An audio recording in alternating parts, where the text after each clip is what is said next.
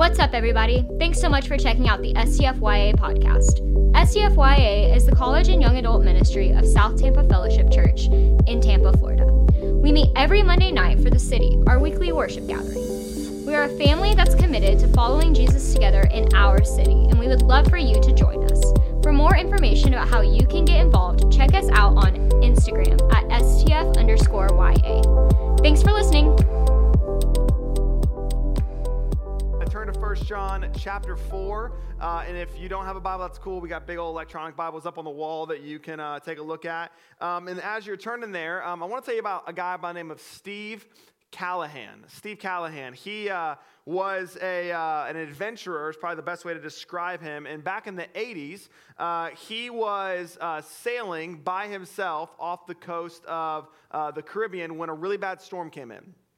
This bad storm comes in, blows him completely off course, out away from where he was intending to be and into the Atlantic Ocean. And he lost all of his navigation equipment in the storm. He lost all the maps that he had, and it was just him and his boat in the middle of the ocean. And for 76 days, this man found himself out in the middle of the Atlantic Ocean, but he was actually traveling somewhere.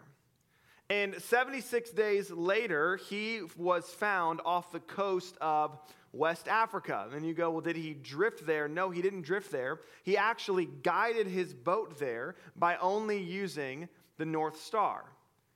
And it's pretty fascinating because I have to use Google Maps just to get from my house to here, and I make that drive multiple times a week. Some of you have lived in Tampa for a very long time, and you still don't know how to get to the Buddy Brew on Beta Bay. If you don't know how to get there, I'm sure that J. Mike, again, would love to guide you that way. Nothing but the North Star he used. And he went from the Caribbean all the way across the Atlantic Ocean and made his way to Africa. Now, he was able to do that because the North Star is this fixed point in the sky that doesn't change.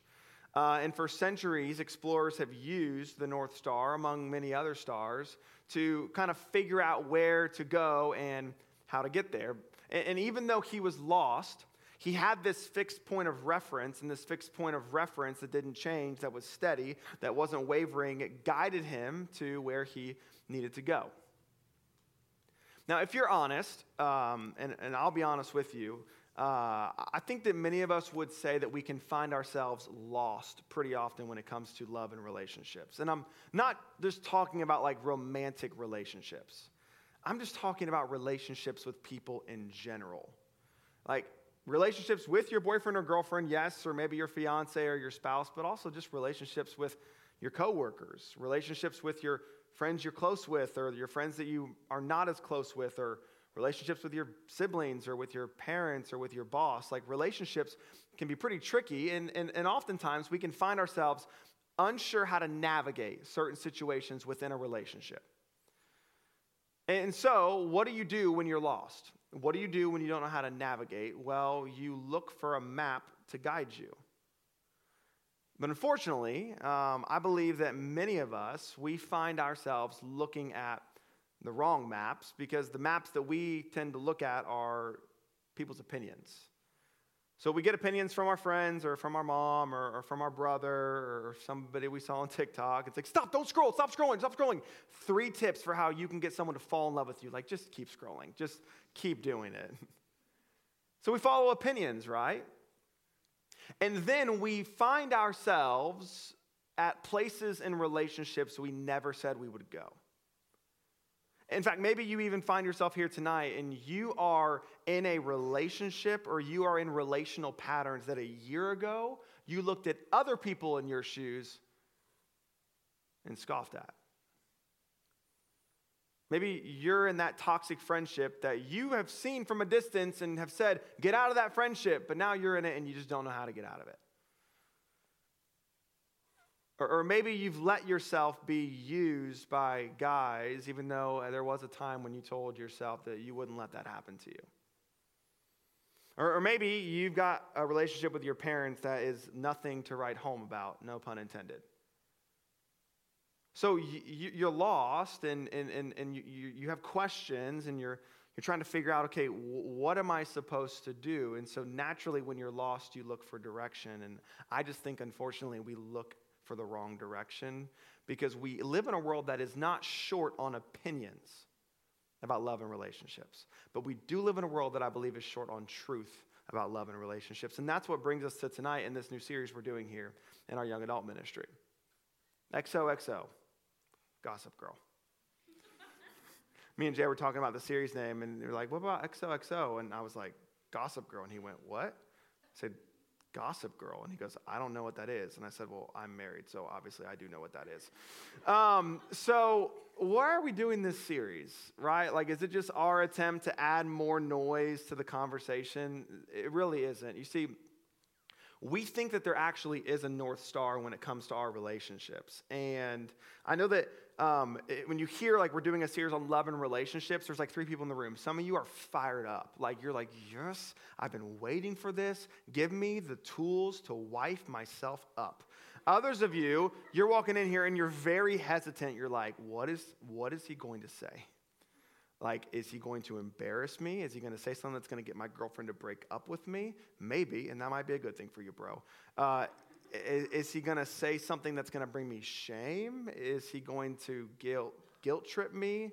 Like, there can be maybe others of you in here that, like, you're not excited. You're just very timid about this. You're very cautious. Or others of you, you're just apathetic. Like, all right, Monday night, I'm here. This is where my people are. I don't really care about this. My relationships are good. I don't have anybody interested in me romantically, and I'm totally fine by that. Single, ready to mingle, but I'm secure in that.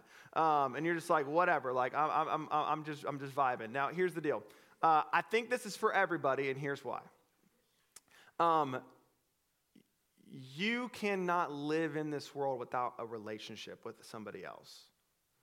And again, I'm talking bigger than romantic relationships. There'll be times in this series where we lean into romance and those kinds of things. That's not tonight. Tonight, we're kind of pulling back and getting a 30,000-foot view because the reality is all of us are going to have relationships. And unfortunately, all of us are going to have times in our relationships where things go south or when we're in a relationship with somebody who has had a relationship that has gone south. So we are all, because we live in a broken world, we are going to find ourselves in unhealthiness. We're going to find ourselves in toxicity. We're going to find ourselves in hurt, or we're going to find ourselves around people who are experiencing all of that stuff. And that's why, like, really this series is geared a lot less towards how you should think about somebody else and how you should look for somebody else to treat you and act towards you. And it's really just geared towards you. Because it's easy in a series like this to point the finger at other people, guys for not doing what they should do, or girls for not doing what they should do, or this friend group for being that way, or whatever. But the reality is, and I'm a firm believer in this, personal problems become relational problems when we don't deal with personal problems personally. And we want to deal with our personal problems personally so that we don't bring them into relationships. So that's what we're doing here tonight. Tonight we're laying the groundwork. We are kind of setting the stage and we're looking a little introspectively. And so as we do that, I have a question to get us going. Very simple. Why do you want a relationship with somebody else? Again, that could be a romantic one. That could just be a friendship. That could be even like a business relationship. Like, why do you want a relationship with somebody else? And I think that we want relationships with other people because all of us desire to be loved. No matter who you are, no matter what your background is, if you grew up in church, if you didn't, if you had a good home life, or you had a really crappy home life, like you have a desire to be loved. Because in our minds, to be loved is to be wanted, and to be wanted is to be significant, and it's in our significance that we find purpose in life. Which is why I believe that love and life are intrinsically tied together. We even use this language when we talk about relationships, like a good, healthy, beautiful relationship is what? It's life-giving. Love and life are intrinsically tied together, which is why I believe we look for love in relationships. And so we run to relationships to find love, but here's the problem.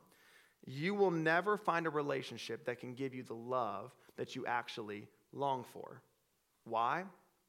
Because just like you, the people you're entering into a relationship with are also looking for love. So here's the problem. When two people step into a relationship looking for love from the other person, if they walk in without a source of love, what do? They don't give love to each other. They take love from each other. And eventually, they take and they take and they take, and that tank runs dry. Which is why tonight, as we begin this conversation about love and begin this conversation about relationships, we have to focus less on what other people can give us in a relationship and more about what we can give somebody else. Because unfortunately, if we are not careful, we will find ourselves assuming we can be a source of love for somebody else so that they can in turn be a source of love for us, without actually stepping into a relationship with a source of love outside of that relationship. And this is kind of the big overarching idea that I want to keep coming back to tonight. And it's just simply this. You need a source of love in order to be a source of love. It's super simple. You need a source of love in order to be a source of love. A few years ago, my wife and I had this tree at our house, and it was kind of overgrown, and I want to say appendages. That's not what you call a thing on a tree. Branches. That's weird. Anthropomorphism, right? SAT word for you guys today. The appendages from this tree, otherwise known as branches, were like hanging over our roof, right? It was getting dangerous. And so I had to go get a pole saw so I could, cut it down. So I go to Lowe's, and I know all of y'all are probably thinking the same thing. It's like, man, like you do look like someone who does a lot of things with your hands, like building and tools and that kind of thing. Thank you, I don't. And so I walk in, and I just go straight for like the little associate at Lowe's, and I'm like, "What's up, bro? Hey, here's my problem. Here's what I need. Could you just show me where to go?" At that moment, I am exactly what he's longing for, because he could tell me anything, and I'd be like, "All right, bet. Just here's my credit card." And so he's like, "Well, what are you trying to do?" I was like, "Well, I'm cutting this tree down. It's got like branches that are hanging over." And he's like, "Okay, well, how long is the work going to take you?" And I was like, I don't know, bro. Like a couple hours maybe. And he's like, "Okay, well, here's your two options. You can get a battery-powered one, or you can get an electric-powered one that plugs into to a wall." I was like, "Okay, awesome. Which one should I get?" And he's like, "Well, it just depends on kind of what you're looking for. You see, there's a lot more freedom with the electrical one, right? You can kind of move it around, and there's no wires attached. You can kind of do whatever you need to do, but there's limits in it, because eventually it's going to run out of battery." On the flip side, though, if you have this electrical one, it's going to have a little bit more constraints. You're not going to be able to do maybe as much as you'd want to do, but you're never going to run out of power. And he said, if it was me, I would get the electrical one, which is the one that I went with. And see, when I think about this idea that you need a source of love in order to be a source of love, I'm drawn to that instance in my life, because I think for many of us, when we think about Jesus being the source of our love, we think restrictions.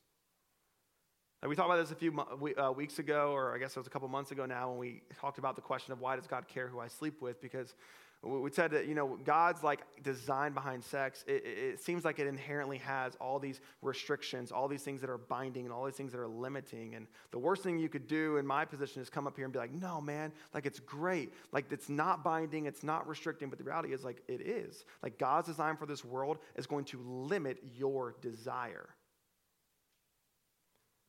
But in limiting your desire, it's actually going to fulfill desires that maybe you didn't even know you had.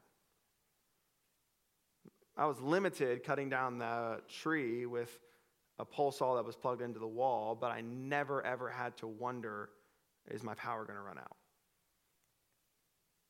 I want to set us up to be a people who never have to wonder, like, is my love going to run out? Am I going to become the person that I told myself I wouldn't be to other people? So in order to do that, in order to see how we need a source of love in order to be a source of love, we're going to have to look at what our source of love should be. And we say this all the time, but just so you know, like, this is a conversation. You might not agree with what I'm saying up here. Totally fine. If I'm up here or anybody standing up here, we're going to give you God's word. And hopefully we're going to do it faithfully. But I hope that you'll see, and maybe just like open up yourself to the possibility that maybe, just maybe, the way that you have been trying to love other people and get love from them is actually resulting in more hurt for you than anything else. So here's what I want to do the rest of the night. Just split it into two parts. Very simple. First, I want to talk about our source of love. And then second, I want to talk about how we can be a source of love.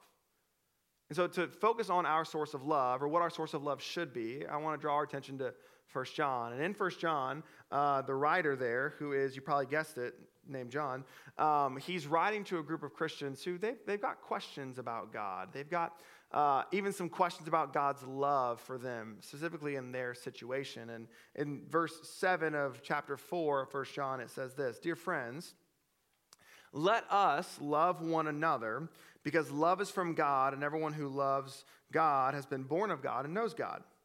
The one who does not love does not know God, because God is love." God is love. God's love was revealed among us in this way. God sent his one and only Son into the world so that we might live through him. Love consists in this, not that we loved God, but that he loved us and sent his Son to be a propitiation for our sins. So at the base level, our relationship with God is predicated and founded upon love. And we know that because we all know that we have the freedom to enter into a relationship with God or to not enter into a relationship with God. And we're not like automated robots who are programmed. No, we are beings with a free will who can make decisions on their own.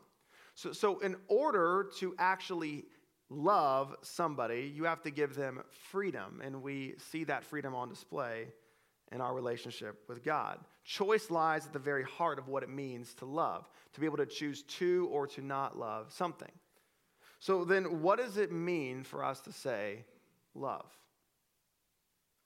Like what is love? Baby, don't hurt me. Don't hurt me no more. I mean, I think that love is a word that is abused and misused. I mean, because we throw it around. We love Chick-fil-A. We love our grandma. We love the University of Florida.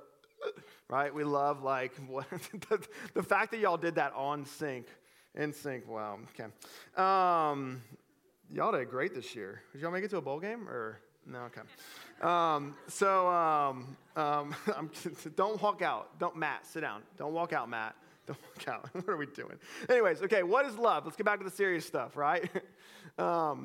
We do throw that word around. So I think that in doing that, we can subconsciously like minimize it sometimes and minimize like how it's used and when it's used. But there's this one line, and I kind of emphasized it as we were reading it, that I want us to not like run away from. And it's that line where it says, God is love. Notice what it does not say. It does not say that God is loving. It does not say that God loves. It says that God is love, which means that wrapped up into the actual character and person of God is what we would call love. And so, therefore, like in order for us to understand what love actually is, we don't need to look at a quality, we need to look at a person, and that person is Jesus. Because love is not something that God does, it's something that God is. God is love. And you are not going to actually be able to adequately love somebody else or be loved properly by somebody else if you have a misconstrued view of what love is. We've got a lot of opinions about love. Let me give you the truth of what God's word says about love. It's not a quality, it's a person named Jesus. So what do we see demonstrated from Jesus? Just a couple things as we're looking at this. First, we see that love, it's an action. It's not an emotion. It's an action, not an emotion. Verse 9 in 1 John 4. God's love was revealed among us in this way. Was revealed among us. Which shows us that for God, love is not just something he thinks about or feels. It's something that he demonstrates. It's an action. And let me take this a step further. 1 Corinthians chapter 13, you've maybe heard this if you've gone to a wedding before, but I want to maybe show you these verses in a way that you haven't seen them before. All of these are descriptors of love, but notice all of these are verbs. They're action-oriented. Love is patient. Love is kind. Love does not envy. Love is not boastful. Love is not conceited.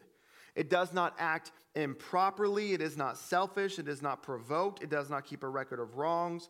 Love finds no joy in unrighteousness, but rejoices in the truth.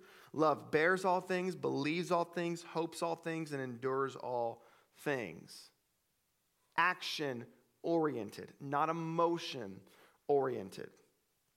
Which we have to clarify, because if we think that love is a feeling, two things are going to happen in our minds that are incorrect. One, we're going to assume that God can have moments when he doesn't love us. And we might never say that. But if love is a feeling, and you look at your life and go, well, there's times where I feel like I don't love certain people, and you're very acutely aware of your shortcomings and your failures and the things that you're doing wrong and your brokenness, what would stop those thoughts of creeping in your head of saying, yeah, God loves you, but... No, love is action-oriented. It's not feeling-oriented. And I love that it says God is love. And if God is love, it means that everything we just read is not just a quality of love, it's a quality of God. Jesus is patient. Jesus is kind. Jesus does not envy. Jesus is not boastful. Jesus is not conceited. Jesus does not act improperly. Jesus is not selfish. Jesus is not provoked. And Jesus does not keep a record of wrong. Jesus finds no joy in unrighteousness, and Jesus rejoices in the truth. Jesus bears all things, believes all things, hopes all things, and endures all things. This is what love is, because this is who God is. Love is an action, not an emotion. But second, love is unconditional, not conditional. Verse 10 of 1 John 4, love consists in this: not that we loved God, but that he loved us. This means that we did not earn God's love, and it's not based upon any kinds of conditions or requirements. And let me be clear for a second. This does not cheapen the love of God, because there are requirements for God's love. The beauty is that those requirements are not required of you, because those requirements have been fulfilled by Jesus. It is a unconditional love, which is to say that it is a love that loves you before you love it.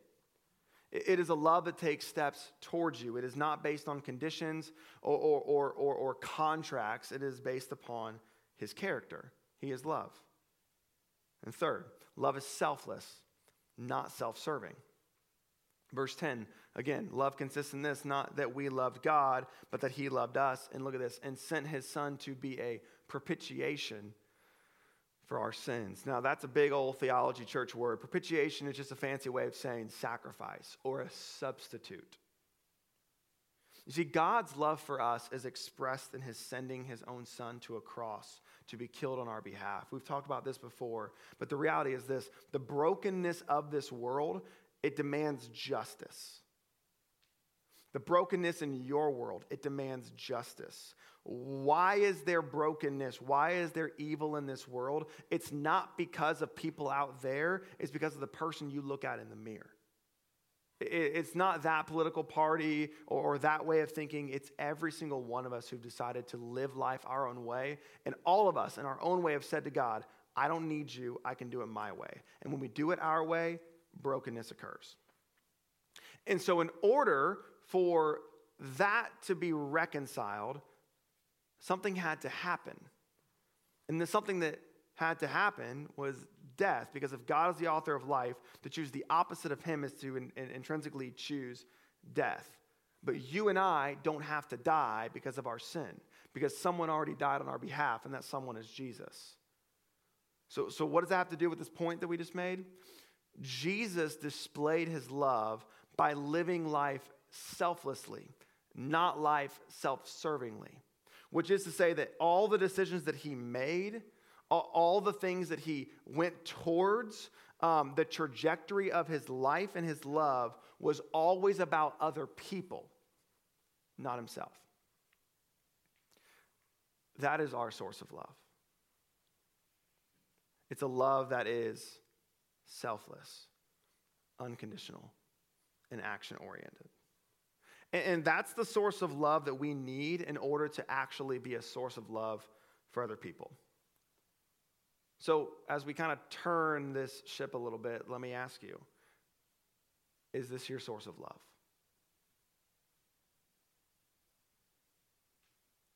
Again, I didn't ask you if you believe in this love. I didn't ask you if you think this is true. I said, is this your source of love? Well, the only way to really know is to look at your love. Because I love what Jay Sanders said last week. What's down in the well comes up in the bucket. So if you have a different source of love than the love of God for you, chances are your love is not going to look like God's love. Because really what we're trying to determine here is what kind of love is controlling us. Are we being controlled by the love of Jesus, or are we being controlled by the love of other people? And you see, Paul picked up on this in another letter he wrote to the Corinthians. In 2 Corinthians chapter 5, he says this about love controlling him. He says, the love of Christ controls us, him and his friends, him and his disciples. Because we have concluded this, that one has died for all, therefore all have died. And he died for all, so that those who live might no longer live for themselves, but for him who, for their sake, died and was raised. You see, we have a source of love, and whatever that source of love is, it will ultimately control us. The problem is that many of us look to those around us to be a source of love. Again, we're looking for love. So when we look to other people around us for love, they become our source of love, and subsequently we can become controlled by their love for us. And this text, it teaches us this really important truth, and that's that you will be consumed by what you are controlled by. So why are you consumed with anxiety? Maybe it's because you're controlled by your desire to be loved by other people. And oh, by the way, that love is always wishy-washy, making you wonder, am I measuring up? That will produce some anxiety in you. Maybe you're consumed by insecurity. Well, maybe you're letting yourself be controlled by the love of other people, which again is very easily lost. And so it's causing you asking, am I doing enough? So if you want to know what you're controlled by, you have to look at what you're consumed with. And that's what Paul shows here. Look at that verse again in 2 Corinthians 5. Look at the back half. He says that the love of Christ controls them, that those who live might no longer live for themselves. What does that sound like? That sounds like loving in a way that's different than the way that our world loves. So in this passage, Paul's showing that he is consumed by the love that he's controlled by. The love he's controlled by is the love of Jesus. Therefore, that influences how he loves other people. He's controlled by the love of Christ, and therefore his life looks like the love of Christ. Another way to say that is that he has a source of love in Jesus, so he can therefore be a source of love for other people around him. But the inverse of that is true as well. Your life will be consumed with the love of other people when you let yourself be controlled by your desire to be loved by other people. So as I kind of just land the plane tonight, I want to give us just a couple questions to ask ourselves to figure out, okay, what love is controlling me? What is my source of love? Well, again, if you want to know what your source of love is, look at how you love other people. So let's give ourselves some questions to do some introspection, to ask ourselves to see where our source of love is. First question is this: do people have to earn my love, or do I freely give it away? Another way of putting that is, are there any buts before your love for somebody? Yes, I would love them, but... And again, remember, love is action-oriented, so let's put some actions in that. I would serve them, but I would forgive them, but I would confront them about that thing, but I would listen to them, but...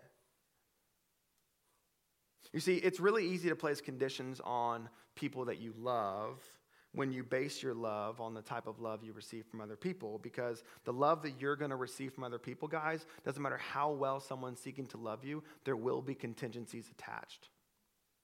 And see, healthy relationships are not relationships where people say, I have no contingencies. I have no conditions. Healthy relationships are when people can say, yeah, I am aware of my inherent biases. I'm aware of my inherent conditions and the things that I do in my mind to get people to measure up to my love. Healthy relationships identify those and work with the power of Jesus to get those thoughts out of their mind. Every relationship you step into is going to have contingencies. It's going to have buts. And this is why it's so easy in our world to be fake. This is why it's so easy in our world to live a double life, to perform, to never feel like we're measuring up, because we are surrounded by people. And again, I'm not trying to paint people negatively. We all do this with the best intentions of loving other people well. We all have moments in our life we say, yeah, but to somebody else. And I'm just saying, if you're basing how you love based upon how somebody else has loved you, you're always going to find yourself falling short. Because you're not finding love. And if you're not finding love, you're not finding life. So you can't give love. And you can't give life. You can only take it. Do people have to earn my love? Or do I freely give it to them? You have someone who loves you, and you didn't have to earn that love. Like you didn't have to earn it. And because you didn't have to earn it, there's nothing you can do that you could lose it. So why would we put other people up to a standard that God doesn't put us up to? Second question. Does my love initiate, or does my love only reciprocate? It's easy to practice reciprocating love. And by that I mean it's easy to love people when they have first loved you. And that's a type of love that's reactionary. That's a type of love that's response-driven, which means that some people will get your love and others won't get your love, because not everybody is going to love you. And not everybody is going to show that they love you, even if they say that they love you. But the love of Jesus, like we already talked about, it is an initiating love. It's a love that steps towards you, even when you're not stepping towards it. And this quality in your love is going to be a way that you can tell whether you're maturing in your relationship with Jesus. You see, maturity is not more knowledge about God. It's not more theology. It's not knowing Greek and Hebrew words or doing a Bible study on Revelation. Maturity is actually measured in how well you love other people.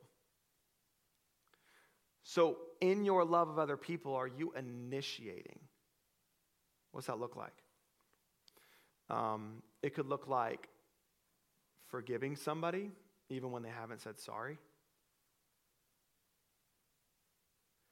It could look like confronting somebody when they've sinned against you or when they're living in sin. I think sometimes we assume that confrontation and love are not coexistent, and yet Jesus, who is love, was one of the most confrontational people in the whole world. There's not a chapter of the Gospels that you read where he's not confronting somebody in their error. How can that be loving? Well, what's more loving?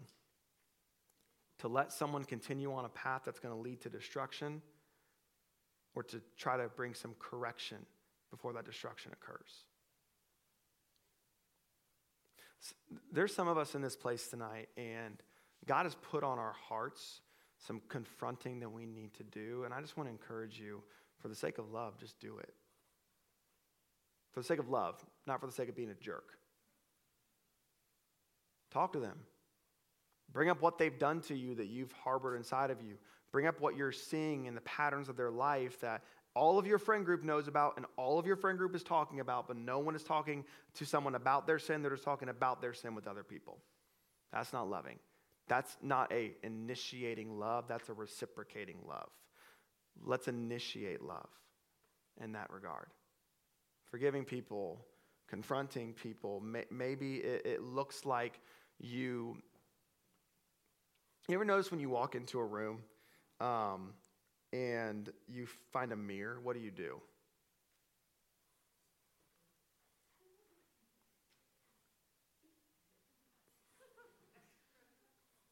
What do? You look at the mirror. You take a look. Okay, is the shirt okay? Did I go to the bathroom and zip? Okay, like, is it all good? No, why? Because we are naturally drawn to think about ourselves. It's just who we are. The irony is that for many of us, we live life assuming that everyone is fixated thinking about us. What do they think about me? Like, what do they think about when I said that or did that or wore that or dated him or whatever? It's like, I'm just telling you, people are not thinking about you as much as you think they are because they're thinking about themselves. So what's an initiating love look like? Maybe it looks like you building rhythms into your life that force you to take your eyes off yourself and onto other people. Maybe it looks like putting a reminder in your phone of, hey, I'm going to pray for these friends at this time of day. Or maybe it looks like moving beyond coming on a Monday night, and it looks like joining a community group because it's in community that you actually can display love. Maybe it just simply looks like walking through your day with your eyes open to other people as opposed to closed to what's going on around you. Jesus' love initiates. So ours should as well. So do they have to earn our love? Do we initiate or reciprocate? And then the last thing is this. You want to know if you are getting the right source of love, just ask yourself this question. Do I only love people who are like me? This is a gut check for me because I can chop it up with people who are just like me.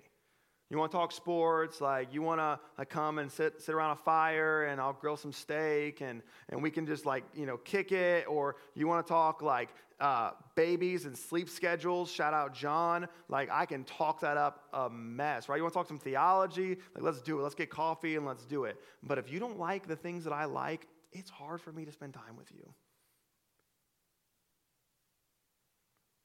Again, love's not an emotion, it's an action. So for me, if I'm only finding myself creating community with people who look like me, think like me, like the same things that I like, do the same things that I do I really love people or do I just love myself?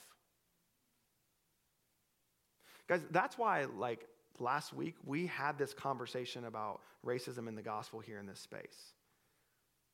Because not all of us think the same way.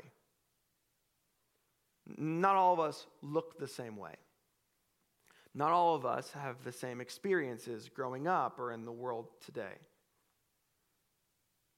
And to be a ministry that is action-oriented in our love, that initiates and doesn't just reciprocate, we have to provide spaces for us to love people who are different, for us to love one another because we are different. But that's bigger than this room. That's your company. That's your classes, that's your family.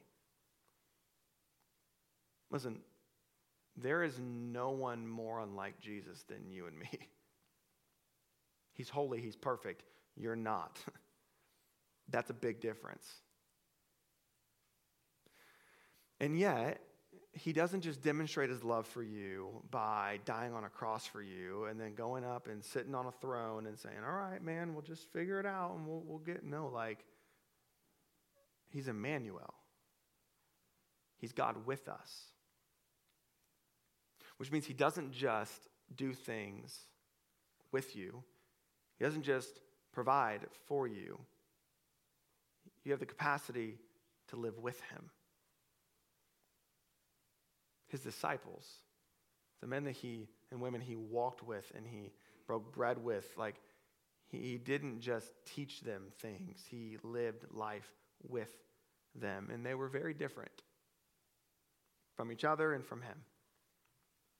So you want your love to be like God's love? Ask yourself, do you only love people who are like you?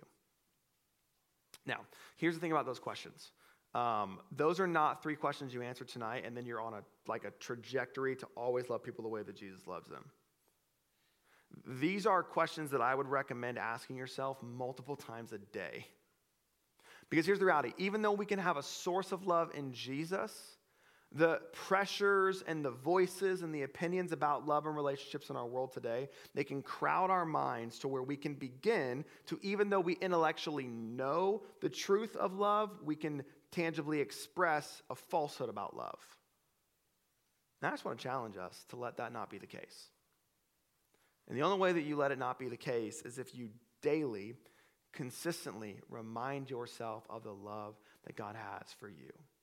And the reason why we would stand on a stage or sit with coffee with you and tell you, like, hey, you need to have your own relationship with God.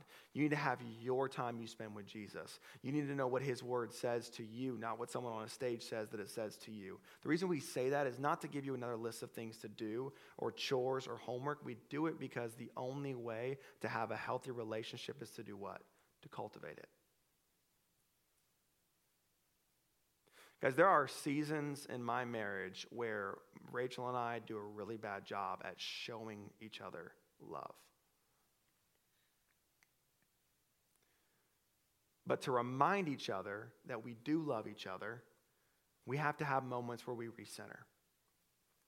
And sometimes they look very explicitly like sitting down and looking each other in the eyes and saying, we're all on the same team here. I love you. Sometimes for you, it looks like just sitting down, reorienting where God can say, hey, we're on the same team here. I love you. And again, is this kind of a one-size-fits-all answer for every relationship and love question you have? No, it's not. It's a paradigm I hope that you'll see. You need a source of love in order to be a source of love. Because here's the reality. We know this about relationships. Relationships are amazing, wonderful things. But they also have the capacity to be very, very dangerous. You see, if we do not have a source of love, we will look to relationships to give us love. And so as relationships enter into our life, what will happen? We'll grab onto them. And we'll hold tight. Because that is where we find love. That is where we find security. That is where we find everything we're longing for, significance and worth. Or, if we have a source of life in Jesus, he's our source of love. We don't have to hold on to relationships as that source, because we already have one. And the reality is, every relationship will end. Friendships will end. Dating relationships will end. Whether that be by decision or something more tragic. Every relationship you have, it will end. The question is, when that relationship is removed, will it do damage to your life? Because if you hold it open-handed, because you already have a source of love, relationships can be taken from you. And yes, you will have loss, but you won't be damaged.